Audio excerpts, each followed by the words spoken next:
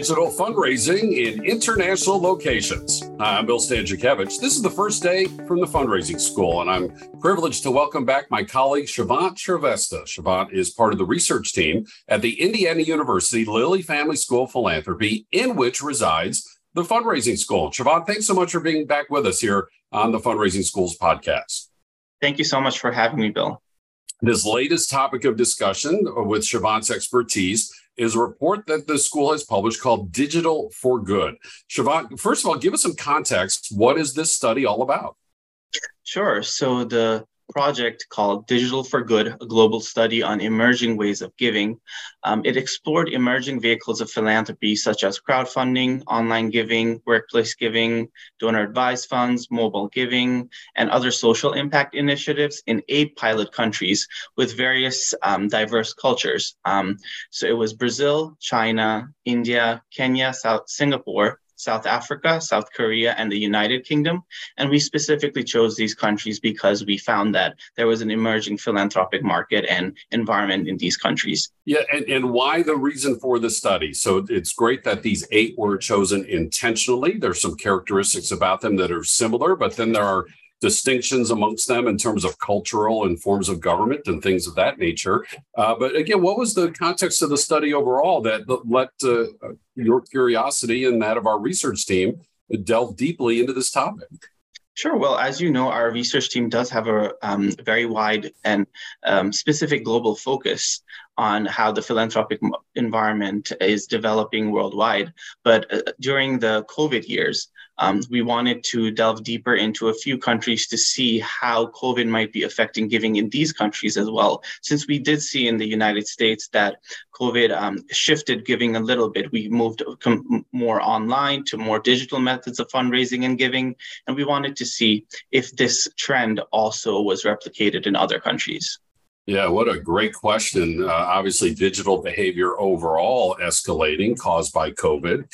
Whether it be our retail shopping, how we communicate with one another. And we certainly saw that in the United States happen in an increased manner through digital charitable giving. And we also know just, digital behavior overall internationally. We see that in terms of social movements and other philanthropic behaviors as people are communicating with each other on these digital channels. So the question is, what is that now meaning for charitable giving? And Siobhan, as you mentioned, there are these 5 topics. One is contactless giving. What is contactless giving, and what did the study find? Well, contactless giving in this context could mean anything from mobile giving, online giving, any form of giving that was contactless. And in these countries, we specifically found that there was an accelerated use of contactless giving, specifically during the COVID years. But even before COVID, we had seen some rise in contactless giving in all of these countries. And so we're seeing an increase in these 8 nations. And then where does crypto fit in? And of course, during the time of the study, crypto was really enjoying quite a high point, quite a wave that maybe has diminished a little bit, not just in terms of economic value, but people having more questions and wondering if this can be trusted. But at least in the time frame of this study, what did you all discover related to cryptocurrency? Sure. So cryptocurrency giving is still emerging in these countries, specifically more so in South Africa and South Korea, while it was still in its infancy in some countries like the United Kingdom. However, in China, in India, and Singapore, cryptocurrency donations were limited by strict rules governing cryptocurrencies from the government, whereas we will require more data in countries such as Brazil and Kenya to further expand on our knowledge on cryptocurrency giving. And again, that's certainly consistent with what we're seeing in the United States. At first, there was very little regulation. We're starting to see more regulation from our national government as people try to figure out cryptocurrency, the best way not just for commerce, but also for charitable donations as well. Now, we know in the United States, donor-advised funds just continue to reach new heights from one year to the next, the data that become available. What did you and your colleagues learn internationally? So donor-advised funds were actually one of the most rapidly expanding charitable vehicles in Singapore. For instance, DAFs at the Community Foundation of Singapore rose from 143 in 2020 to 162 in 2021. DAFs were also more commonly used in countries such as Brazil, India, and Kenya, but they were not exactly a common giving vehicle, but they are on the rise. On the other hand, China, South Africa, and South Korea and the United Kingdom noticed a steady rise in donor advised funds as well. So we do see donor advised funds being a more popular form of philanthropic giving in these countries. So you mentioned Singapore as an example. Just a quick math in my head, I think you said it went from like 120 to 160, maybe like a 1/3 increase over time, but it's still a small number. So how, can you put that into context for us? So, the increase in the N in the sample increased by quite a large percentage.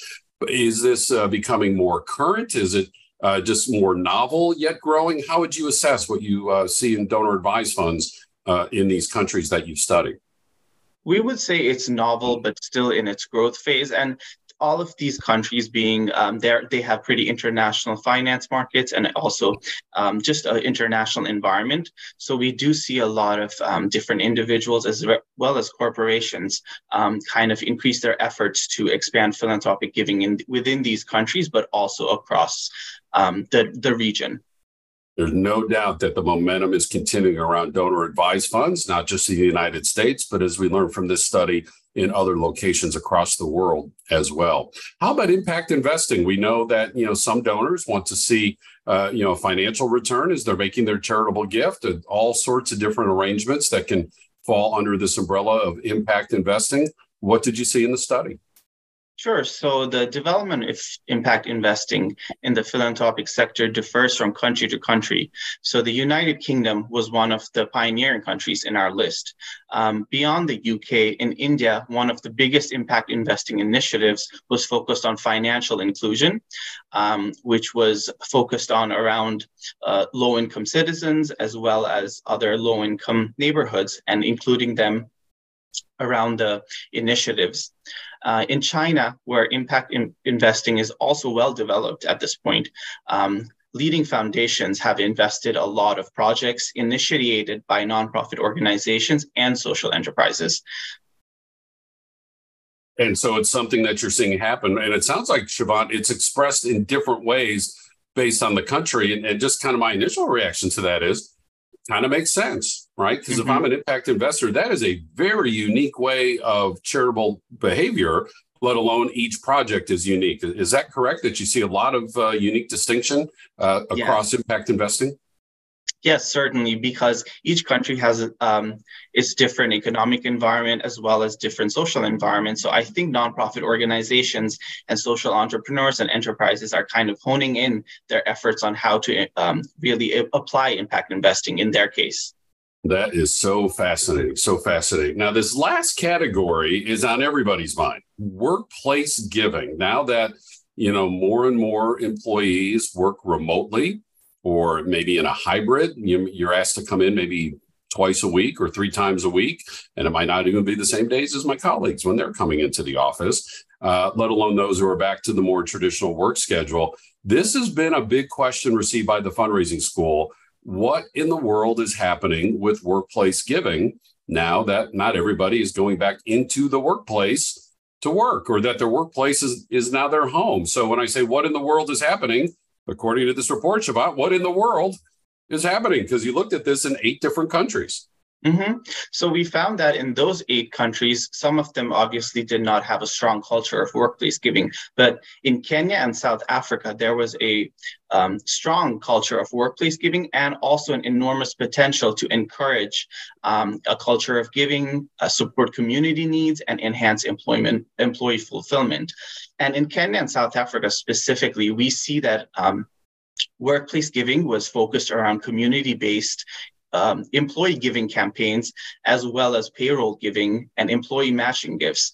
So there was a real strong connection between workplace giving, employee giving, and how the workers and employees wanted to support community needs. Siobhan, as we conclude our conversation here, if we could just kind of take a step back, kind of look at the forest. Now we've looked at the individual trees, kind of look at the forest. What advice do you have for fundraisers? What are maybe some of the more macro takeaways whether I'm fundraising here in the United States, whether I'm doing cross-cultural, cross-national fundraising anywhere across the world. What advice do you have for fundraisers on the lessons learned from these results and from these data that they can apply to their fundraising? Sure. So, I mean, one of the biggest lessons across the board we noticed globally was that digital giving has been adopted at an accelerated rate. So, not just donations inside the United States, but to other countries from the United States might be more digitally facilitated now.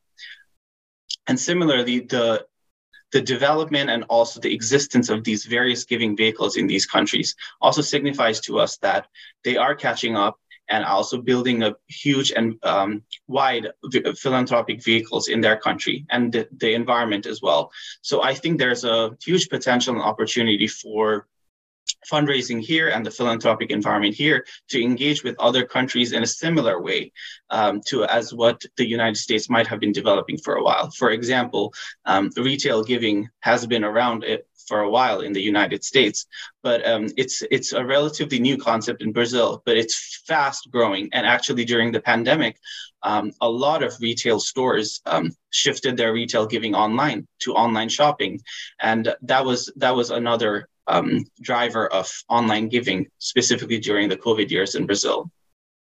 What a wonderful synthesis of the research from Shivant Shrivastava, wonderful member of our research team at the Indiana University Lilly Family School of Philanthropy, pointing out that while those of us who work primarily in the United States have seen a huge increase in digital charitable giving, we're starting to see other charitable behaviors happening in the digital space elsewhere around the world. And some of them have been around for a while and growing, or Shivant just noted, some of them are new and growing. But it gives all of us in the fundraising profession confidence that digital is a modality that can appeal to more and more donors across this world. And of course, digital fundraising is something that we discuss in our certificate for digital fundraising courses. You take these online. See what we did there? Can't take a course online, can't fundraise digitally, right?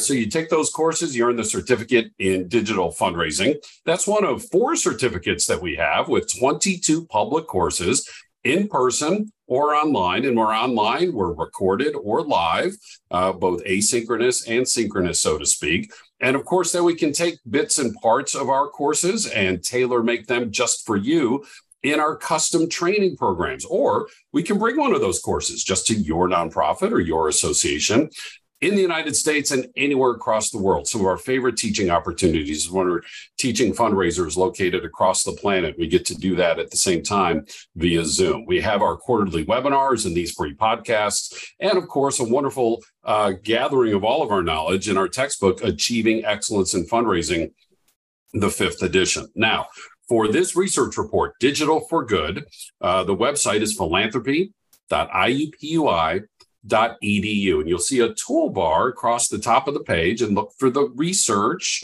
tab and click there and find the Digital for Good research study. For the fundraising school, you go over just a little bit on the toolbar and you'll find the fundraising school. Again, the website, philanthropy.iupui.edu. I'm so grateful to my colleague Shivant Shrivastava for joining us today to give us insights on this very important study. Our producers are Mike Anthony and Jennifer Boffman. I'm Bill Stanczykiewicz, and now you are now more fully informed on this first day from the fundraising school.